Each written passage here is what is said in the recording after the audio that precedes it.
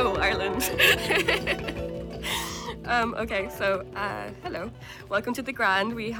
I'm Catherine O'Keefe, and tonight, we have with us Muireann, who is a PhD candidate and lecturer in UCD, and she specialises in European economic governance and feminist theory. Hello. And we also have with us Moira Murphy, who is a communist. Wow, that's some slip. Moira Murphy, who's a community activist and a trade union organiser. Today we're going to be talking about 2015, a roundup. Hero of the year, guys. Who's your hero? You go first.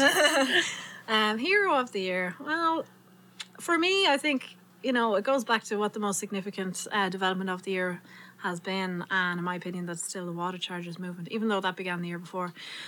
So from that movement, I have to say, working on the ground, in the communities and that, there's just an amazing amount of people who've come through, really inspirational people, ordinary people, not these mad lefties that you're used to seeing, and they've really just come up because they want to stand with their community and support people and help them and doing what they feel is right. So from that whole movement, I have to say, there's a huge amount of amazing people, but I think for me, one of the individuals who really stands out is a chap called Damien O'Neill, who's now going to be running in the elections actually in Dublin Bay North as a community candidate, and he's been so inspirational, helping everyone, blocking water meters, running around Dublin, giving people a hand. Just such a genuine person, such a warm person, able to diffuse kind of tense situations on the ground, just a real amazing, genuine, inspirational person who's only doing it because he believes in it. And I just think that calibre of person hasn't come through any movement or any political thing that's happened my whole lifetime, really. I mean, again, I'm biased because I'm there and I'm witnessing it, but he's a hero for me. That's a very good hero. I think mine would probably be Tara Flynn, because even though other people had spoken out about their abortions before, I feel like just someone of just her, people have so much regard for her, and when she told her story, it seemed like it really kicked off another wave of a lot of other people coming forward, which I think really is the quickest and most effective way of changing people's minds, and not even changing minds, but just removing the stigma from women who might be in that position. And I think that was very brave of her to do, and then to have to put up with all the stick she gets on social media for it and everything.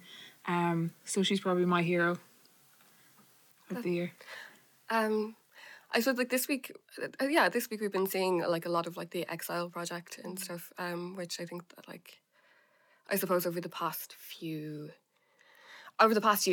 there's more and more you see in kind of international media Ireland appearing, and I think that it was kind of nice as well to see this, even in the Telegraph and the Guardian, just about Irish women's voices coming forward about being, okay. Who is your villain of the year?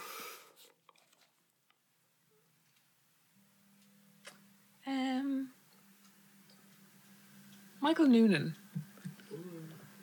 I think, because he's the scariest type of villain. Because he doesn't seem like a villain, It's all very subtle. Like a true villain. Yeah, it's like that. At the very end, it'll turn out it was him all along. He was the one actually pulling all the strings, and I just think the way he continues to lie outright and still be regarded as this kind of financial sage when he promises that deals have been struck in Europe and just waits for people to forget about it and doesn't get called on it, that the debt was getting reduced and all this kind of stuff, that he comes home celebrating, we got this deal, knowing that no one's going to follow up on it because the next big thing will have happened, and the next big crisis or scandal will have happened. And he's done that so many times now, and he's really kind of shaped a narrative around kind of Fine Gael as these sensible economic masters that just, I don't believe it, I don't buy it, and I think it's really dangerous to start putting our faith in people who are just kind of messers. So he's my villain. Sounds like all of Fine Gael, but yeah. Good choice. Personalising it. You have to. I was going to say because I'm not very good at thinking long term, and for me long term is even 1 year. This is a challenge. So, I was going to say David Norris because what David Norris came out with saying this week, but I'm not going to do that because obviously, on balance, he's not the worst. Despite how absolutely disgusting the comments he made were. But I'm probably just going to say Bono. Fuck it. I mean, Bono. Bono is, every year he's the villain. So, leave it at that. Everybody knows what I'm talking about. I don't even have to justify myself. Speaking to the heart of Ireland. Well, it was funny. I did a poster series for the Right to Change Register to Vote Week, and I was trying to brainstorm what idea we could go with, and I thought, we'll make all the political leaders and everyone as little ducks, flying around, flying away from Ireland. And the whole idea was don't be a sitting duck, register to vote. So I thought, okay, well, who would represent Ireland now and all the corruption and all the horribleness? Obviously, Enda Kenny and Joan Burton and Dennis O'Brien, the usual. But then I thought, I just have to throw in Bono. I have to. A little duck with a leather jacket and, flying away. Sunglasses. The sunglasses. It had a little Pox logo written on it if anyone wanted to know. I just had to do that. We're not allowed to make fun of his sunglasses anymore. But, it's medical reasons. I probably shouldn't pick him. It's not year specific. He's been at that for years. But, it does represent everything that's horrible about Ireland. And the corruption, but also the hypocrisy of everything that's going on. It symbolises the hypocrisy of our time, actually, the sympathy we have for Paris, and then how, we don't give a shit about Syria and all this stuff. He really crystallises a lot of that for me as well. But the fact that he's Irish, of course, makes it worse. So, yeah, he's always my villain. Every day. I think it's funny because I think David Norris is my villain just because he spoke so purely to my teenage heart, and I just feel like he's just slowly been betraying me personally for years now. But doesn't he live on a street with an off license? I mean, come on. Yeah, it's a good off license as well. Have some respect. He's probably too ashamed to go there. That's why. I don't know. We're obviously not drinking enough sherry or something. I don't really. Okay, so what's your highlight of the year? Definitely the marriage equality referendum. Here. That's kind of an easy one. It's the obvious, but it's true. I mean, it was such a big thing. It's just unbelievable to see something so good and positive happening. I just remember, I was such a bad person. I kept telling all my gay friends, this is so hard for me. I keep crying. I'm so emotional. Why must I suffer so? But it really was amazing. And even, I went back home a few weeks before and kind of called into my neighbours and stuff. And it was just sounding them out, and just the attitude of everyone was just so positive. I kept being surprised by it, and on the doors and everything. So not just even the vote, but just the whole chat around it was so nice. And I thought it would be much worse, actually. Were you out campaigning? A bit. I did, I think, 3 nights and 1 day on the doors. Not as much as I wanted to do, but I would have regretted it if it didn't pass, but it did, so it's okay. Yeah, we had yes 62.1% and no 37.9%, and Roscommon, which is the home of my ancestors, in South Leitrim, voted no. There was a lot of laughing at Roscommon kind of stuff going on at the time, which I actually thought, it's not really on because,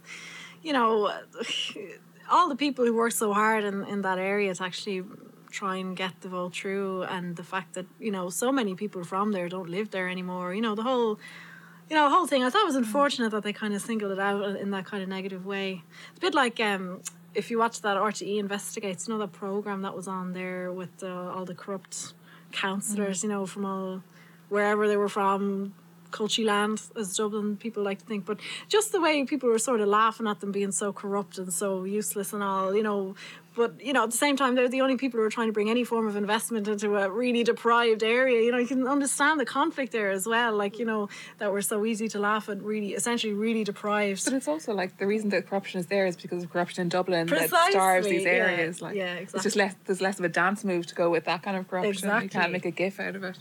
Whoa, good point.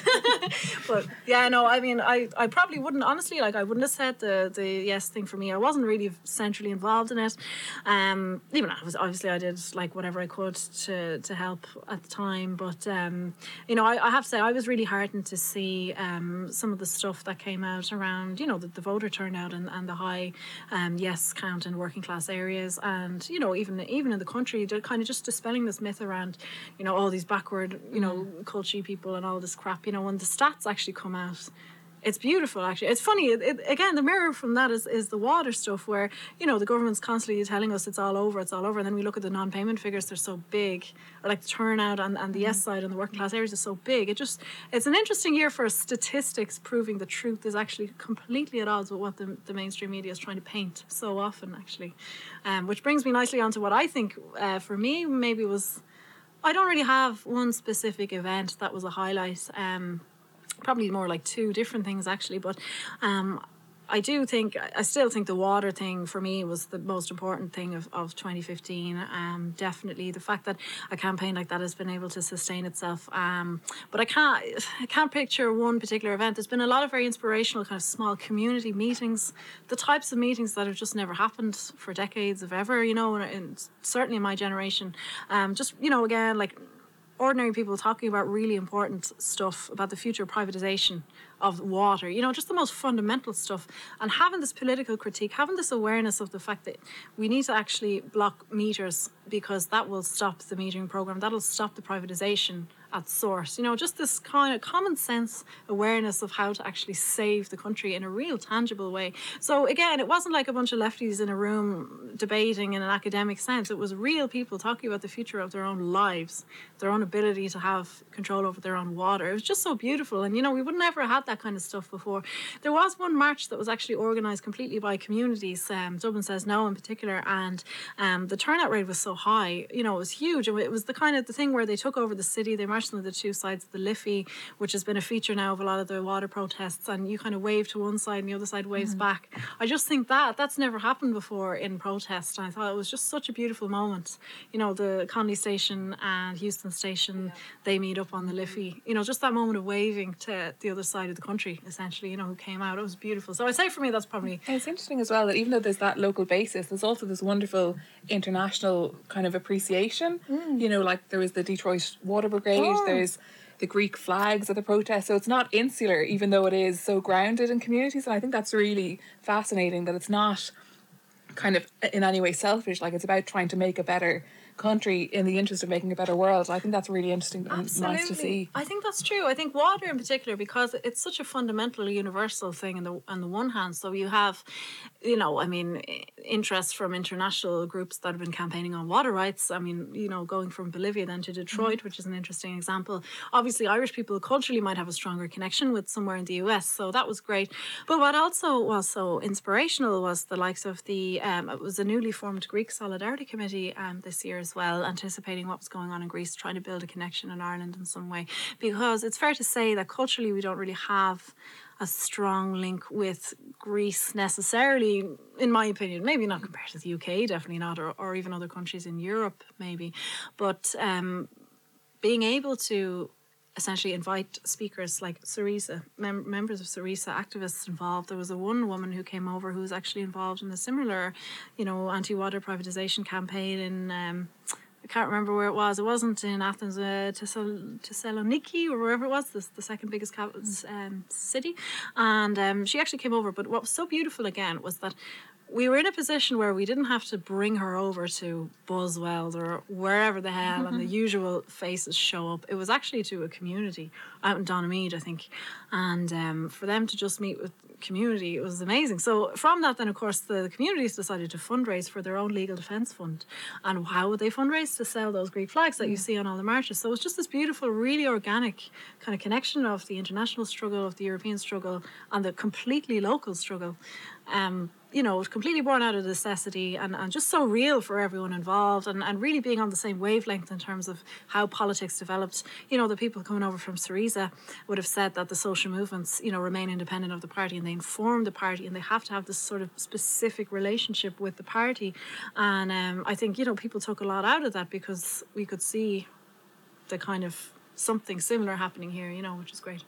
I guess just in terms of organising and kind of international aspect, the internet seems to be a very, the internet, guys, that exists, and it's obviously a very powerful tool. So how do you think it's being harnessed for for water, for I suppose repeal the eighth, for the for the political movements that are happening? Just at a very basic level, it's opening up information, like stuff like us knowing about what Dennis O'Brien is up to. Like there's a reason, so many lawyers are getting so much extra money out of him. It's because information moves so quickly. Like if it's on a USB stick or a Dropbox, which is the most recent thing. So even before you get to kind of creating collective communities or movements, just the idea of this information getting out, I think, is a huge thing. And we can kind of forget it because, if you want to know something, you Google it, how new that actually is. You can actually access that kind of information. And you can also spot where the information isn't available. Like you can spot where things aren't up for FOI and you're like, oh, why is that? It's not that you just can't access it, it's that it's being blocked from you. So I'd say that would be kind of a very fundamental thing that's probably changed. I find it very hard, actually. I grapple with this question every day, funnily enough. But, because on the one hand, one extreme is to say, okay, we turn on our Facebook feeds every day and, there's a dead Palestinian baby, its brains are hanging out of its face or whatever the hell. And obviously, it's a shock and there's a whole debate around being desensitized to it. That's one debate. But then the other is, well, at least we're getting the information. We're never going to get the truth otherwise. But either way, what does it actually do in terms of us being able to change anything on that level? And again, I agree. I mean, being aware of Dennis O'Brien, being aware of all that, unfortunately, it doesn't necessarily translate into organising. So again, obviously, the usual danger with social media is that, it leads to a hyper awareness, but does not necessarily itself translate into a facility to organise. And that's fine. But then, of course, when most of these movements we're talking about, then the flip side is they are used to organise Palestinian solidarity demos, or they're used to do anything organising around any of the political issues. So it is an incredibly useful organising tool. I mean, I have to say again, one of the most effective and really incredible things it was used for this year was on the water meter blockades, because what you'd have a local community waking up at 5 o'clock, all huddling around somewhere. If it's in a state, it'd be one place. If it's like where I was, it was outside a pub. You have to turn on your little Facebook automatic messenger thing. First of all, straight away, there's a spotter going out driving around looking for the vans. So you have to start getting all your positions in place. But we all used that Facebook instant messenger to communicate with each other when we were blocking strategic, areas. So as almost like a military tool, it was used like in that way, which I thought was fascinating. And there wasn't really any other tool as effective as doing it that way. And then you'd have your, your closed page where you organise your events and all that stuff. And again, that's the same as the choice stuff or the yes stuff. It's all the same on that level, just organising the regular meetings every week or whatever it is. So it has all those functions in the private Facebook groups and that. So it is, definitely it's an incredible effective organising tool. But I think, again, the most important reason why it is an effective organising tool is because absolutely everybody is on it. And they can be tagged when they need a notification. And, there's a few different key reasons why Facebook, rather than anything else, is so important. But one is definitely that the general population are on it to begin with. And then through that you can pull in different kinds of formations through whatever activity that you have on a geographical basis, on an issue basis. It is fascinating. It's essential really for organising. I think that's occurred to me more and more over. Actually, it's funny. Tinder hasn't made it particularly apparent to me, but I suppose it's your feed is very catered to you. So as soon as you start getting when I started getting into kind of leftist politics and in a local level, my feed became filled with it. But then I go into Tinder and I have no shared interests with all of these men. Why don't any of you like Solidarity Times? Why don't it's I like a lot of pages. And I suppose I don't know if this is tenuous, but tying it into also the idea of referendums as drawing things down yes or no. Do you think that Irish, so you're either for or you're against, which I know there was a feature in Village magazine a few months back where they were talking about the divisiveness of referenda. I suppose in terms of community building, solidarity building, do you think that, how on board is everyone? Because I know Vincent Bryan he was travelling around the country doing his people's protests, which I thought were great. And they're just remind me of the Cahiers from the French Revolution, and it's great that everyone's kind of getting to stand up and have a say. But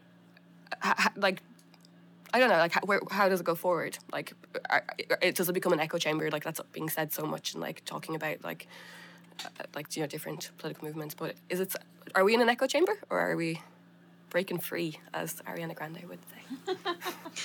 No, we're not, because again, as I said, it really depends on how all the technology is utilised. If you're organising on a geographical basis, again, going back to the water thing, but that could work in the constituency thing. If it's an electoral thing, it could have worked. I'm sure it did work for the yes thing the same way. If you're organising on a geographical basis, all you have to do is make sure that you're friends with all your neighbours on Facebook, and then you add them to a group. So that's expanding, on a geographical basis and organising. So that's not an echo chamber. That's expanding and then consolidating your politics through the collective action that you're doing, which is organised via Facebook. And then, of course, it does lend itself to being an echo chamber, but that just depends on what you're actually doing. It has nothing to do with the actual technology itself. The technology, you could say it facilitates an echo chamber because the way that you can like pages and then that stuff comes up in your feed, but that all depends on how eclectic your taste is. So I wouldn't look at it that way. I think as well, like, there's not necessarily anything wrong with an echo chamber, especially if you're aware that it's not representative and you're not kind of sitting back and be like, well, at the next election everything's going to be just fine. But like, I think for a lot of people, kind of the internet is very useful for when you first kind of start to be radicalized a little bit. So like with feminism, it's very often when you first realize you've been discriminated against because of your gender, and you're like, that was because of my gender, and then you realize other people have had a similar experience. And I know kind of for like growing up, for me, I didn't get that until I went to college and met people, but I know now there's all different kind of Facebook groups and like Twitter hashtags. I always sound like such an old person when I say things like Twitter hashtags, but so I think that kind of idea of that. What other hashtags are there? hashtag. So I think that kind of idea of connecting into the echo chamber even can be quite useful for people to realise that their experience isn't that individual or isolated, and that's really useful. An echo chamber or a community, do you know what I mean? Like, isn't it kind of the same thing in some ways? I mean, that community of feminists, if you want to call it that. Surely they're an echo chamber. They're all saying the same thing. Feminism's great, blah, blah, blah, They're not necessarily. Yeah, we argue a lot. Well, no, but I mean, no echo chamber is saying the same thing either. The point of an echo chamber is that it's in a specific field of interest, or it's only focused on one kind of perspective on something, broadly speaking. Unless I got the definition of echo chamber wrong, where you're just saying the same thing over and over again. But I don't think that's what it means either when you're talking about a Facebook feed.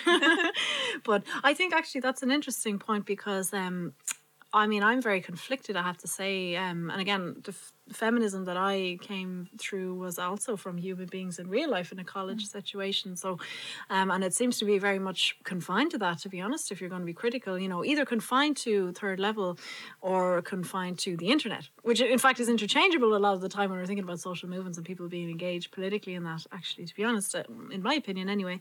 But, there's always this strange contradiction between the world of feminism on the internet, which has its own life, outside of the real world, which is great because a lot of stuff happens online that doesn't happen. Like that, the hashtag, there, I sound like an old person, tweeting at Enda Kenny about your periods and all that kind of stuff. There's no real life equivalent of an event like that unless you got a load of women requesting an audience with the Taoiseach and just shouting at him, but there's no equivalent to that kind of activity in real life anyway. There never would be. So it does create all these fascinating possibilities to intervene in the political discourse in a really amazing way.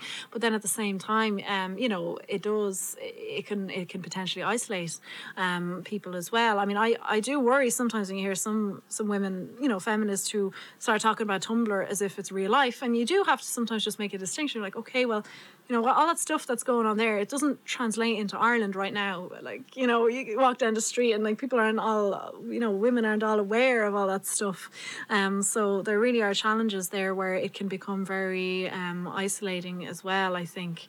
And especially when you have that whole discourse of the safe spaces and all that stuff, it can often really facilitate isolation without realising it, which is dangerous, So again, it's like everything with the internet, it can have that negative thing. But with feminism in particular, it is developing very much, in my opinion, its own language, and its own concepts, which is really important. And it's always done that throughout history. But because it's sort of on the internet so much more now, rather than based on sort of local community groups and in especially outside of urban areas, I think there's a danger. I mean, there's a question as well, of course, going back the bigger feminist question is like, how much of a feminist revolution did Ireland ever have? You know, if you compare it to the States, where they had, you know, all those meetings of groups of women in their houses and you know, in the suburbs and all that stuff. Did that ever happen to the same extent here? And then, you know, how much can the internet actually try and help build a more grassroots real movement of women trying to identify with all these issues, you know? And I genuinely, and I'm very conflicted with it, not just in 2015 but for the last 2 years, that I don't know how far along we are with that. The thing that really gives me hope, of course, is the abortion issue, because that's the real unifying thing that I can see for women. But I don't know.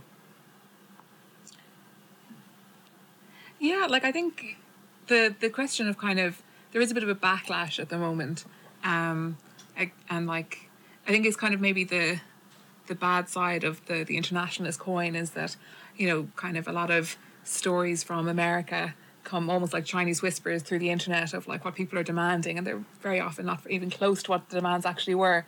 And then this gets understood as, you know, what feminists are asking for, or what LGBT groups are asking for. So I think that is something to be considered when thinking about the internet. You know, like I think there was a recent thing where they did an actual evaluation of all the demands in different campuses in the US, and they were entirely reasonable. They're not, you know, not these horrific like Atlantic pieces that are like students are taking over and they don't want anyone to talk to them and they want only soft carpeting. You know, so I think that there is a danger of that. And I know what you mean about the language around feminism. You see it especially when it comes to intersectionality, because that's something that challenges people and puts them on the defensive. You know, when you first realise, you're like, oh, I thought I was, I'm also the bad guy. Oh no, you know, and when you don't even know the jargon and you're kind of being challenged in these words you don't even understand, that can be quite problematic and difficult for people to deal with. So there needs to be a way to kind of keep bringing people in while still developing a different way of thinking about the world, and finding that balance is really important. Okay. New parties, guys. So many new parties. God, This is like bingo. Renew, was that this year? Renew? No. Is that we're talking about those kind of parties? Renew, Social Democrats, Independent Alliance. I'm sorry, but AAPPB is terrible naming, and I want them to rebrand. But PBP. I can't say it. That wasn't this year though. They've been around. But I suppose I'm talking about like electoral movements. So we've been looking with these acronyms, is it? it's not catchy. Like Renew is like, God bless them, it's catchy. Here's a very interesting thing. You know what two political groups decided to form a merger, which is something the left has been incapable of doing, obviously, is actually Direct Democracy Ireland and the National Citizens Movement. Interesting enough. I think that was only this week, you know. So, I mean, there's an example of people coming together who recognise themselves to have common interests and actually work towards some form of merger. So, I don't know. I thought that was interesting, actually, that they did that. They wouldn't be necessarily left, but sort of, you know, God, what do you even call it? I don't know. On a weird spectrum of anti kind of establishment politics, but not developed in a very kind of strict ideological framework, but more just like anti-establishment and pro-sovereignty, you know. But interesting that merger happened. What other there was Renew, of course, was that this year as well, and Identity Ireland, you know, that weird racist group. I don't know if they're a political party so much, Just a club. I assume they'll probably expand. They haven't registered yet. I think they're waiting to get numbers. I assume might be waiting a while. Hopefully. Yeah. Hopefully, but again, you know, it's something to put on the radar. Anyways, definitely. Yeah. No, there has been a lot, and it's interesting because I suppose you see the, you know, likely disintegration to some extent of the Labour Party, just in terms of votes. I mean, also I think maybe people moving from the Labour Party to the likes of Fine Gael, which I think, you know, says a lot about the class interest there in terms of some people who were in that party. But again, I suppose it's in a time, we're in a very kind of uncertain time, and I think people are all trying to scramble to position themselves in the most, you know, useful way, whatever that might be. People are dropping out of parties and forming new ones and all. I suppose it's just the time that's in it really this year, or the last few years, where when the establishment is questioned, you know, their popularity is questioned in a way that's never happened since the history of our state. You know, it's inevitable that you're going to get a scramble for some kind of power there in a political formation. And, everybody's open to new ideas now, so they're trying to capitalise on that, I guess. I think it's important to view it in an international comparative context, though. It's not just in Ireland that we're seeing this fragmentation of the political spectrum. And for years now, there's been talk about this idea of the hollowing out of the state, and the idea that political parties aren't serving their purpose of connecting people to the actual state, because they're more interested in serving the state rather than bringing up ideas or interests. And that's kind of what you're seeing across Europe, both in terms of the fracturing of parties or in the creation of these big alliances, like in Germany, these massive centre-left, centre-right alliances. And it's a real question about how politics can continue to work when this mechanism that we used to use to translate political will into governing it just isn't working anymore. And that's partly to do with kind of parties becoming entrenched, but it's also to do with being in a globalised world where the options you have as a government are so limited, which means that you're inevitably going to break promises and overpromise and then blame Europe or blame the markets. And that's a really big problem that I don't think any of even the new parties are being honest about, is kind of the new limitations of politics, especially for Ireland in its position within the European Union and the euro and stuff like that. They can't be. How could they be? If anyone advocates staying within the EU, now whatever your position is on that tactically, but I mean, we're going to be constrained, and there's all sorts of ways that we're going to be constrained, and where our own population won't have any influence, and that's such a fundamental, giant EU elephant in the room, really. I mean, that's where it is. I mean, that's why I think this idea of the old way of doing politics has really gone, because, you could see it in Spain and Greece. I mean, obviously things have sort of not gone the way the left would have hoped, but this idea of the political consensus is gone, and I think people are really wanting this new way of doing politics. I have to say, I mean, most people I talk to, and again, most people I talk to is never a good gauge of anything, of course, but there's an overwhelming consensus in Ireland of people that did vote, or people who've never voted, that they would prefer to vote independent. Not left, not right.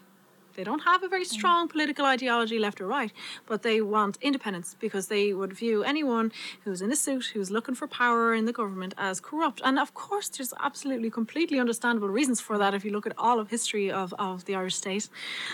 So that space now is opening up, and I think, there is some movements in other countries, but really I think Latin America is the most interesting historically for looking at comparable examples of, people who are viewed as ordinary or of the people, rather than these kind of career politicians like Chavez, like Morales, those kind of figures moving up and becoming leaders of their own nations, and also coming out of the strictures of an externally imposed neoliberal economic model. Exactly. But I think coming back actually to Identity Ireland, if you look across Europe, that space of the people who are voting independent in Ireland has been captured by the far right in a lot of countries. This idea of rejecting. And the people who step into that tend quite often to be people like Le Pen. And there's a real danger. It hasn't happened in Ireland, but I think there's a real danger that it could. And I don't really know how we can stop it other than kind of being wary of it. Well, I think it's funny. I've come across that point a few times, I don't know how we can stop it. And the socialist or the Marxist in me would say, well, that's very obvious. I mean, we need to build the left. Yeah. But in reality, it's not that easy, because, I mean, what have we got? We've got a load of left parties who've completely failed, really, in real ways to capitalise, which is a horrible word to say, but essentially to capitalise over the fact that we've had the biggest crisis in the capitalist system in our lifetimes. They haven't, built any form of left hegemony in the popular kind of imagination. They haven't been able to communicate their ideas very successfully. They haven't been able to grow in membership numbers in a substantial way, like you think they might if they had actually employed the correct tactics or the, whatever it is. I mean, it didn't work. You can always blame objective factors, but I would say that compared to other countries who may have had a relatively free pitch, because, we don't have the levels of state repression. You look at those water charges marches. What the hell happened there? I mean, we weren't kettled, we weren't tear gassed. Do you know what I mean? We have a much more of a free run than other countries too. I have to say that. So, you would question, well, what the hell is the left doing with itself? So, but for me, that is ultimately the only answer is the left. There's no such thing as an anti. You can't simply be anti-fascist. It's not voting against, it's something to vote for. Precisely, yeah. it has to be having. Or not just vote, but yeah, well, like for, have a vision for what you want Ireland to be, and it has to be positive. It has to be based on very real, tangible policies, but it also has to have a social vision, an economic vision, a vision of freedom and solidarity, and all these beautiful, wonderful things. That is the tradition of the left. It doesn't come from anywhere else, in my opinion. The only problem in Ireland is that we haven't succeeded in achieving it. We haven't succeeded in giving anyone the vision. We haven't succeeded in doing any of the real organising and building of power or institutions. I mean, our left-wing media doesn't exist, in any real way, which creates all those problems. And another country, precisely.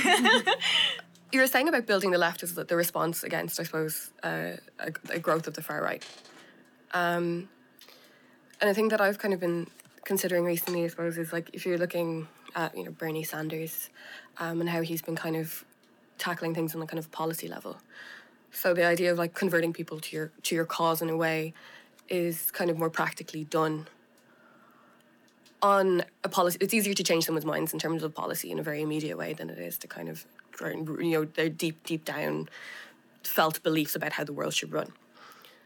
So is expanding the left necessarily the answer, or like do you think that maybe kind of, I don't know, this is such a leading question, because what I think is is that like I think that there maybe the dialogue needs to be established, a more healthy dialogue between the left and the right, or between people, because I suppose it's like a thing that I suppose just in terms of like the marriage referendum again, in terms of like repeal the eighth.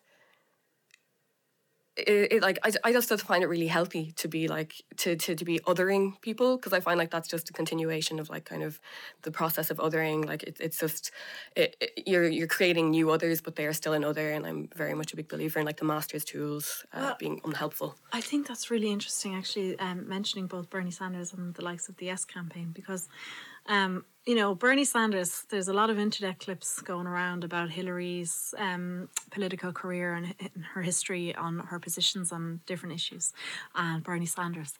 And what you see, one of the best ones is how much Bernie has been consistently on the right side of history and supporting gay marriage, whereas, of course, Hillary initially was completely against it and has completely flipped. And now supports it. So it's interesting when you look at this dialogue of the right, even in Ireland, where you have Fine Gael, all the mainstream parties completely supported the Yes campaign.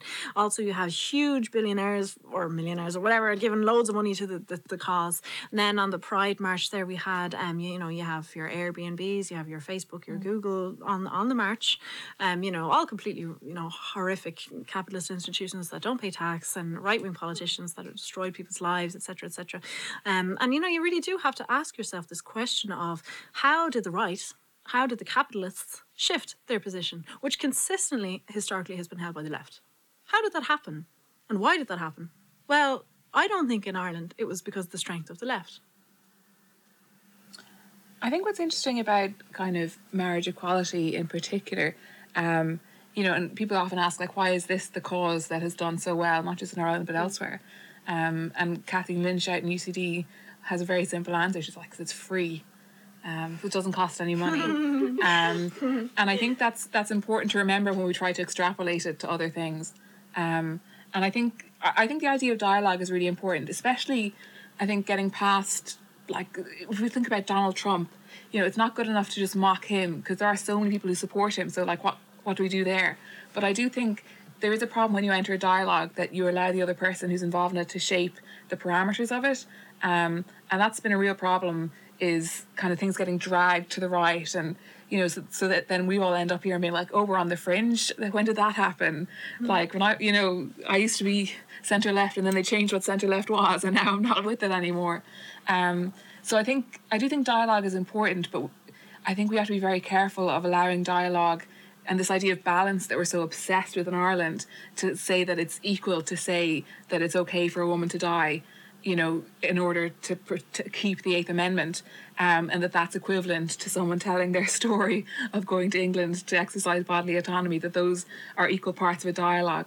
So I don't know how we get past, it being pulled out by the extremes and still have this opportunity to actually discuss things and not just write off like we were talking about earlier, this idea of writing off rural Ireland. Like, who said that they weren't going to turn out like and vote yes? You know, it was just. So I do think you're right, but there is a danger there that we allow kind of the parameters of the debate to shift in a way that we end up then being the sinister fringe or the loony lefties or whatever, just because we've allowed everyone else their chance to speak. Well, there actually, Moira Enright is very good on this idea that, particularly in relation to repeal the eight, there's a good way of expressing your political opinion and a bad way.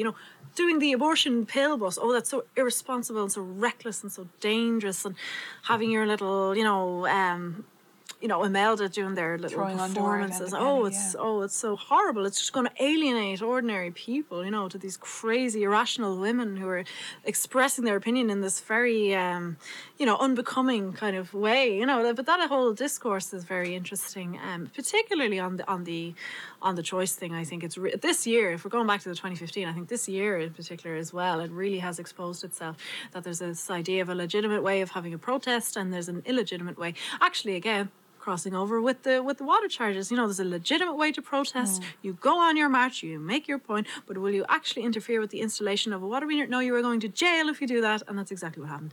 And it's the same with the abortion thing, actually. So that idea of legitimate and illegitimate protest, which is almost always linked to one being effective and one not being effective. You can give the abortion pill bus. Well, that's incredibly effective for anyone who needs an abortion, right? They're going to give them the pills that can do it. But also, I think we saw that a lot in the Yes campaign. People were told not to be so camp, as that, it was really homophobic. There was all this talk about people being snide towards the no side, and that's a homophobic slur. This trope of the sneering gay, and that was being trotted out by people on the Yes side.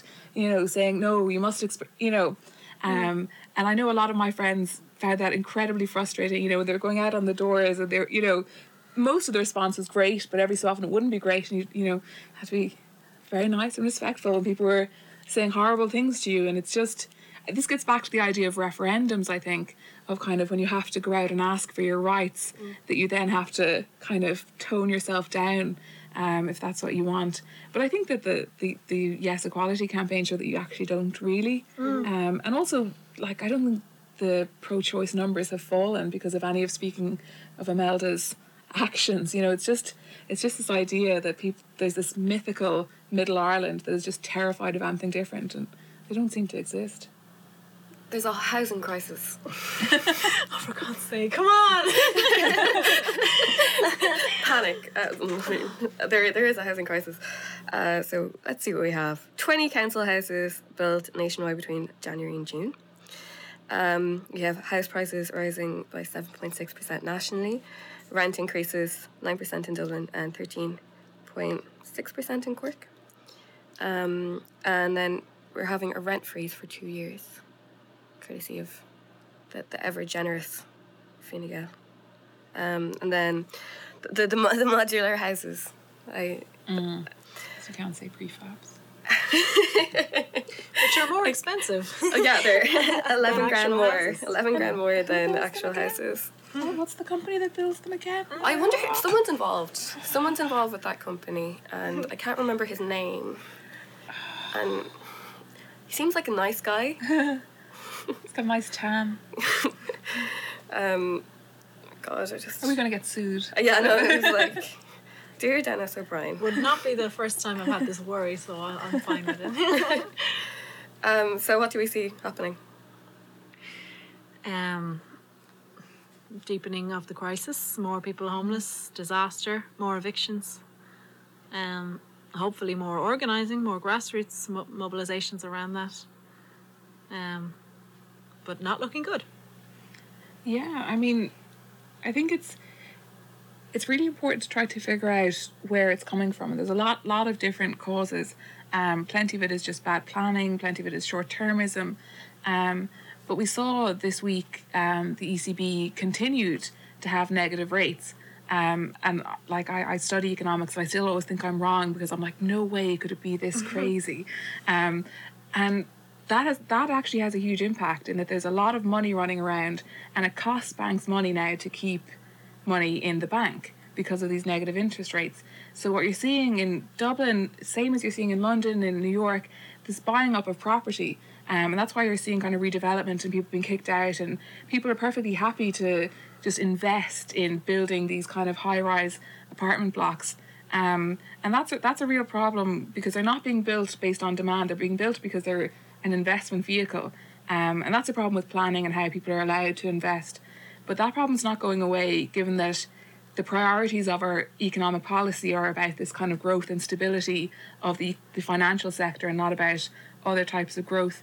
So I think it's important to connect in with that. But also I think there's such an immediacy and a need for immediate action on like people's day-to-day lives of finding somewhere to live. So it's important to try to keep all of that in your head together, which is not that easy, I don't think. Yeah, I have to say, I mean, there's something horribly mundane about the debate. Not the reality of the fact that people's lives are destroyed because of this, and that it's going to get worse, and that, you know, like, it's absolutely disgusting. It's the worst thing. I mean, you know, most of the other political issues, if you're putting it against being homeless, you know, a lot of them don't count. I mean, you know, you look at the marriage referendum, you know, other big things, even abortion or water charges. They actually pay in comparison against a family that doesn't have anywhere to live. You know, I mean, really, well, I mean, that's a horrible thing. It's not about pitting them against each other. But at the same time, there's something very banal about this debate, because what we need is so simple, and it's just something that the government will not do. Building affordable housing, social housing. Those are things that need to happen. They need to happen now. They're not happening. I mean, it's simple as that. There's nothing else to it as far as I'm concerned. So there's just this idea that housing should be left to the market, like, and that just makes no sense. You know, like it's such an essential thing that it just doesn't make any sense that it should be this tradable market commodity, because that what we get then is just like people who need it can't access it, and yet the government end up spending so much money trying to kind of retrofit it with modular housing. Is that what we're calling it? Okay. And it just, like, there's a real ideology there, and you see it when people like ask Alan Kelly about it, and it's like, oh no, supply and demand, and you know, we'll create incentives for builders, and it's like, no, just build some houses, you know. Like this idea that you can only tinker around the edges of this all-knowing market, and it's fine if it takes 15 years to work through those housing lists, because it's not it's not real people's lives that are being disrupted. Yeah, no, it's really disgusting, I have to say. In terms of the activism, in terms of what's going to happen, I mean, what we need to do, Spain is a bit ahead of this. They have a huge anti-eviction movement, and that's where Ada Colau came from, the current mayor of Barcelona. And it's really inspirational, actually, the level of organising that they've done. And that's really where I think, I mean, there is that kind of stuff going on here. There's the Irish Housing Network, which kind of, I think, is very much inspired by that model of doing things. And I think actually there was a kind of a high-profile eviction or potential eviction going on in Dolphins Barn over the last few days, which was very interesting, just to see how the state responds. So there's going to be a lot more of that next year, and we're just going to have to, the housing movement, which isn't me at all, but you know, that's going to have to really get organised and be prepared for what's going to come down the line. But again, you know, it's this kind of thing. It's the same with like feminist issues beyond the choice. Even this idea of protecting services that can provide essential you know, services for people who are homeless or whatever. It's the same with like the domestic violence services, all these kind of essential things that keep people from not completely falling apart or dying or whatever. But trying to maintain that is one task, but then also trying to fight back against it and be proactive in building alternatives is another challenge, and that's going to be a huge one. I just don't know where the housing movement is placed to do that, deliver on all that stuff next year. One would hope, again, you know, this is a debate that's always going on in the likes of the water charges movement, which is organic and it's community driven, that could expand and is expanding into other issues that are to do with austerity. So, you know, you would imagine that if there's sort of pockets of resistance, that they'll be mobilised to help communities if there's housing issues, just like anything else. And that's definitely happening on an organic level. But then again, it's just to what extent that can become organised and really powerful to resist what's coming down the line. Because horrible stuff is coming down the line, that's for sure. And people's lives are going to be destroyed in 2016. And it's disgusting. It's definitely not going to change anytime soon. I think that the really grotesque thing is that you kind of know that a lot of the banking repossessions for some reason, aren't going to happen until after the election. It's almost like the government has the ability to regulate and has some influence with the banks that they put so much money into. But yet, so, like we're seeing like these rollovers of these mortgages that are going unpaid. And that's not going to continue happening. But I think it would be very shocking if those repossessions started happening before the election. And it's almost as if the government can regulate the market. I don't know. Is that a bit? Have I gone too far? Conspiracy theorist. Yeah. Chemtrails? No, definitely not. That sounds like it makes sense. There's a difference between a conspiracy and a conspiracy theory. We were talking about the election. I suppose next year. Let's talk about next year. 2016. I think something happened 100 years ago, but I have a feeling they're going to be going on about it a lot. Sometimes I struggle to just identify who I fancy the most out of them all. Does it matter that he's a blue shirt? Doesn't matter. But so we have commemorations are going to be suitably politically loaded. Yeah. Doesn't matter. Could we expect anything different? I think I think you're right, and I think it will become kind of just a political battle of trying to, who can dress up the most, and who can try to claim ownership over this history. And even the way we're seeing it right now, it's very backward looking, which is one way of going about a commemoration, as opposed to more forward looking. And given everything we've talked about already, I don't think there could ever have been a better time for a big conversation about who we are as a people. And if it's just going to be about whose grandfather or who was a member of which political party, which turned into which political party, which then turned back into, if that's how we spend it, I think that kind of missed opportunity, given everything that's going on, is just quite sad. Yeah, definitely. And you're right, absolutely. The timing of it is actually, it's kind of beautiful. I mean, let's be honest. We've had the biggest mobilisation since the foundation of our state. And as a backdrop, all this stuff going on, real strong anti-EU sentiment, essentially it's like a new form of anti-imperialism. As the old, anti-imperialism of 100 years ago. There's something very beautiful about that, definitely. Will that be captured in the official commemorations? Of course not. Well, Jesus, Fine Gael wouldn't pick up on that, and of course wouldn't want to. But even maybe Sinn Féin or other groups, they might not all pick up on some of the nuances that maybe I would like to see kind of drawn out.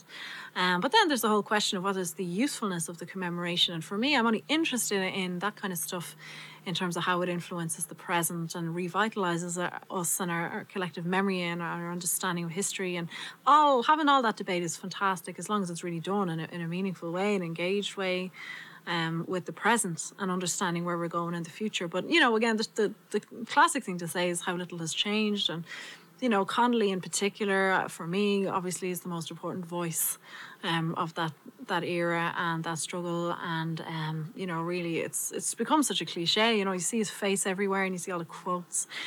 But I just don't think there's anyone who could really sum it up any better. I mean, almost, most of the key things that he would have said back then are still relevant. They're relevant in a new light. It is the EU now more than the British Empire, but there's a lot of potential to draw parallels. Now, the question is, though, the real question for me is, who actually cares? Because, obviously Fine Gael are going to do it and all that crap, but I mean, and then maybe some normal people are going to see it in the street and all that kind of stuff. But there's the whole inevitable kind of ritual of that, and it's just going to happen. We all know that. But then there's also just ordinary people and the people who run all these societies and keep them alive. And, it's beautiful, especially when they're connected to communities and they're really involved and keeping history alive on the local level. There's a lot of really, really beautiful initiatives like that. But then on the other hand, a lot of it is probably just lost on the vast majority of people who just want to get on with their lives. I mean, not everybody cares about history and not everybody really wants to get involved in that. And they might already be sick of it already because we're already kind of talking about it a lot and just get it over with. And so I think there's a lot of conflicting ideas around there. But as long as we can sort of connect that key narrative around what the fundamentals of the struggle 100 years ago was about, with what we're trying to achieve today, I mean, then I'm happy, you know. Then I think if that's the overwhelming thing that comes out, that would be great.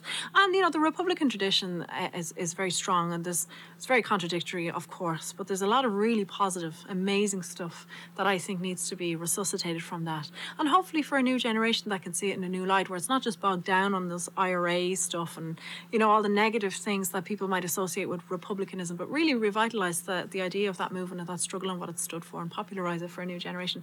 That would be the dream. Really hope some of that can happen. Is that all? Up the rat. I don't know. Okay, so the election. Predictions. Ooh. Predictions. Let's put a bet in. People will vote. People will vote? Stuff will happen. Well, enough people vote, though. How many is enough?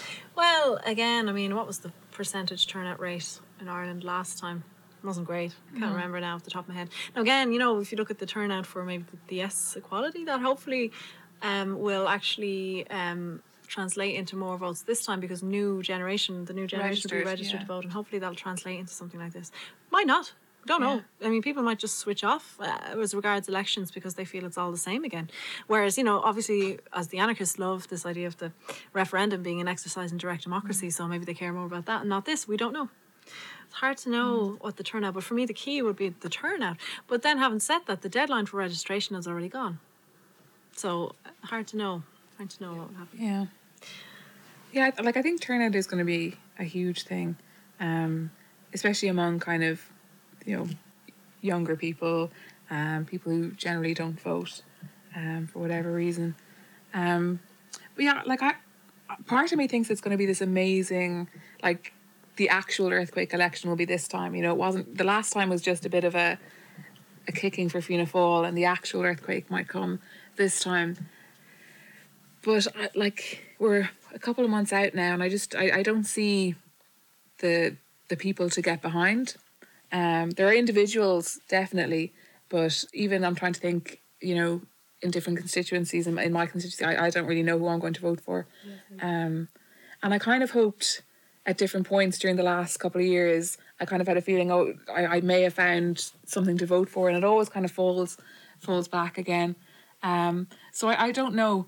I think, you know, we're always looking for kind of quick changes in elections, but I think if we see kind of maybe the Social Democrats getting a few numbers, seeing kind of some of the independents getting more numbers, and maybe enough that it really does become so beneficial to start coming together that we might see something the next election down. I mean, I sound like Fianna Fáil and Sinn Féin talking about a 2-election strategy, but isn't that just bizarre that you have two of the parties not running to be in government? Like, I think that's just crazy. Like, what kind of election is that? Like, we're not going to see real competing manifestos of policy ideas from the major parties. We'll see contestation from the newer parties, but I think it's going to be a bit crazy to see that this idea that everyone has kind of accepted who's going to be Taoiseach next time out, and it's the rest that's to be figured out. I don't know, I'm a politics nerd. I'd like something more exciting than that. I'd like higher stakes. Well, I think the most important way to look at it is really to understand what's going to be a protest vote and what's going to be a vote for people who believe in politics, believe in the parties that are on offer. And I think that's the character of Irish politics in particular, going back to this idea that the independents will be very popular, you know, precisely because they are not members of political parties, precisely because they are not wedded to some, what they might view as an ideology or a particular way of doing things. And I think we're going to see a higher percentage of protest voting.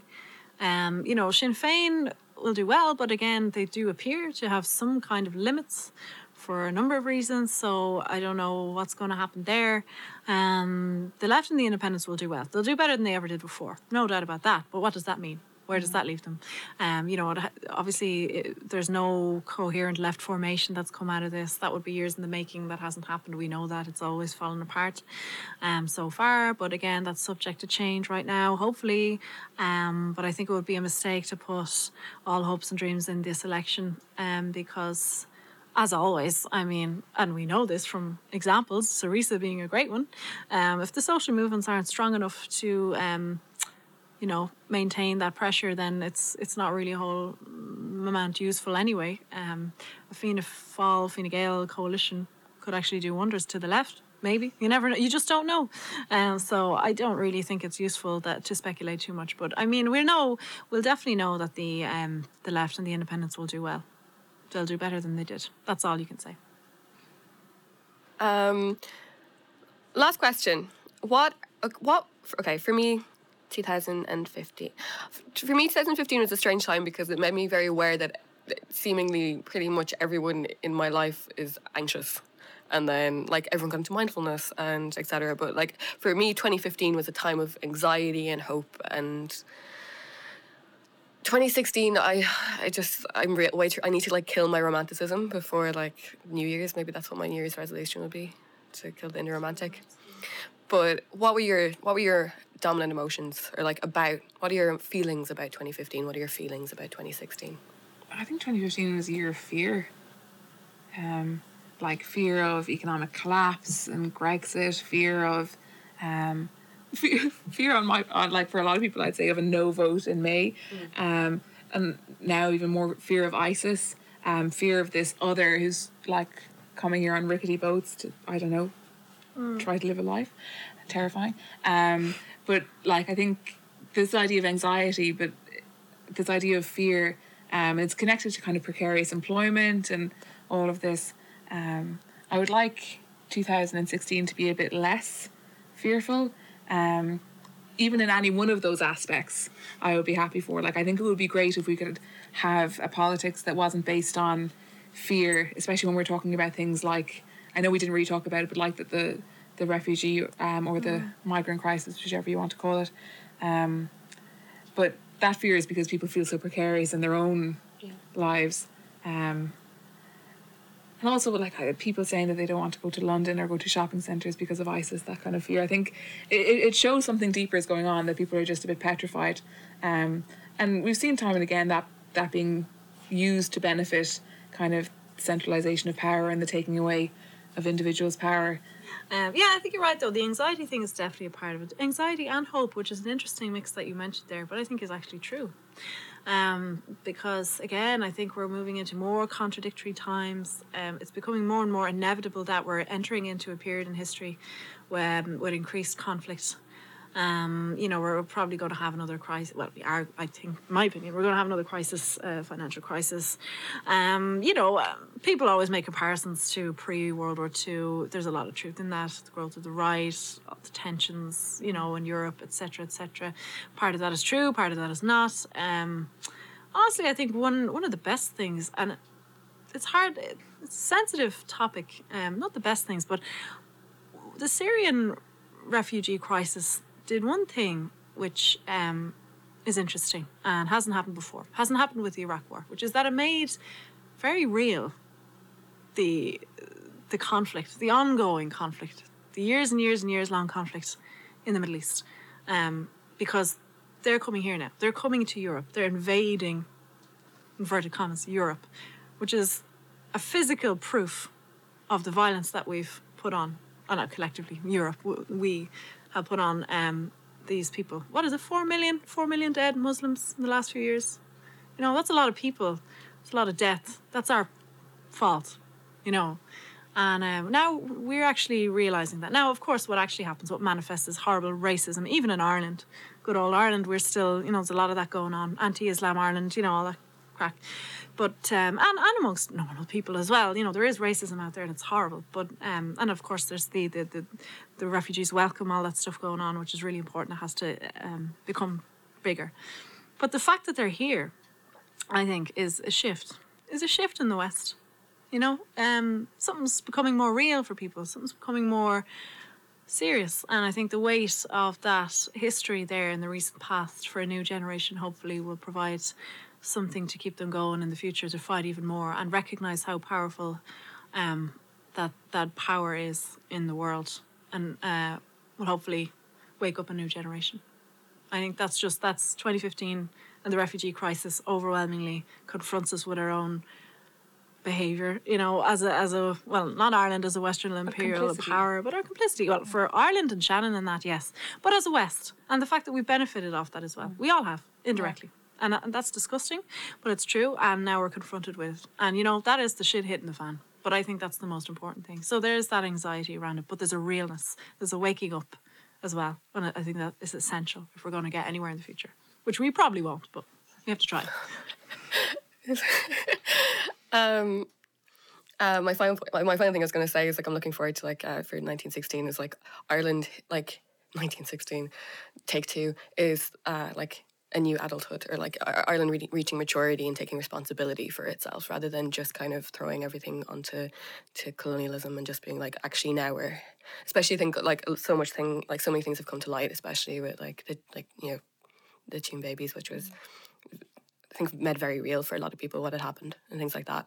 But I think it's like that like move towards responsibility and kind of I don't know, millennials becoming mature. Shame there's none of them left in the country. It's okay, they're all coming back. It's fine. Thank God for End is on it. That was his plan all along. Oh, yeah. Okay. Thanks very much, guys. Thank you.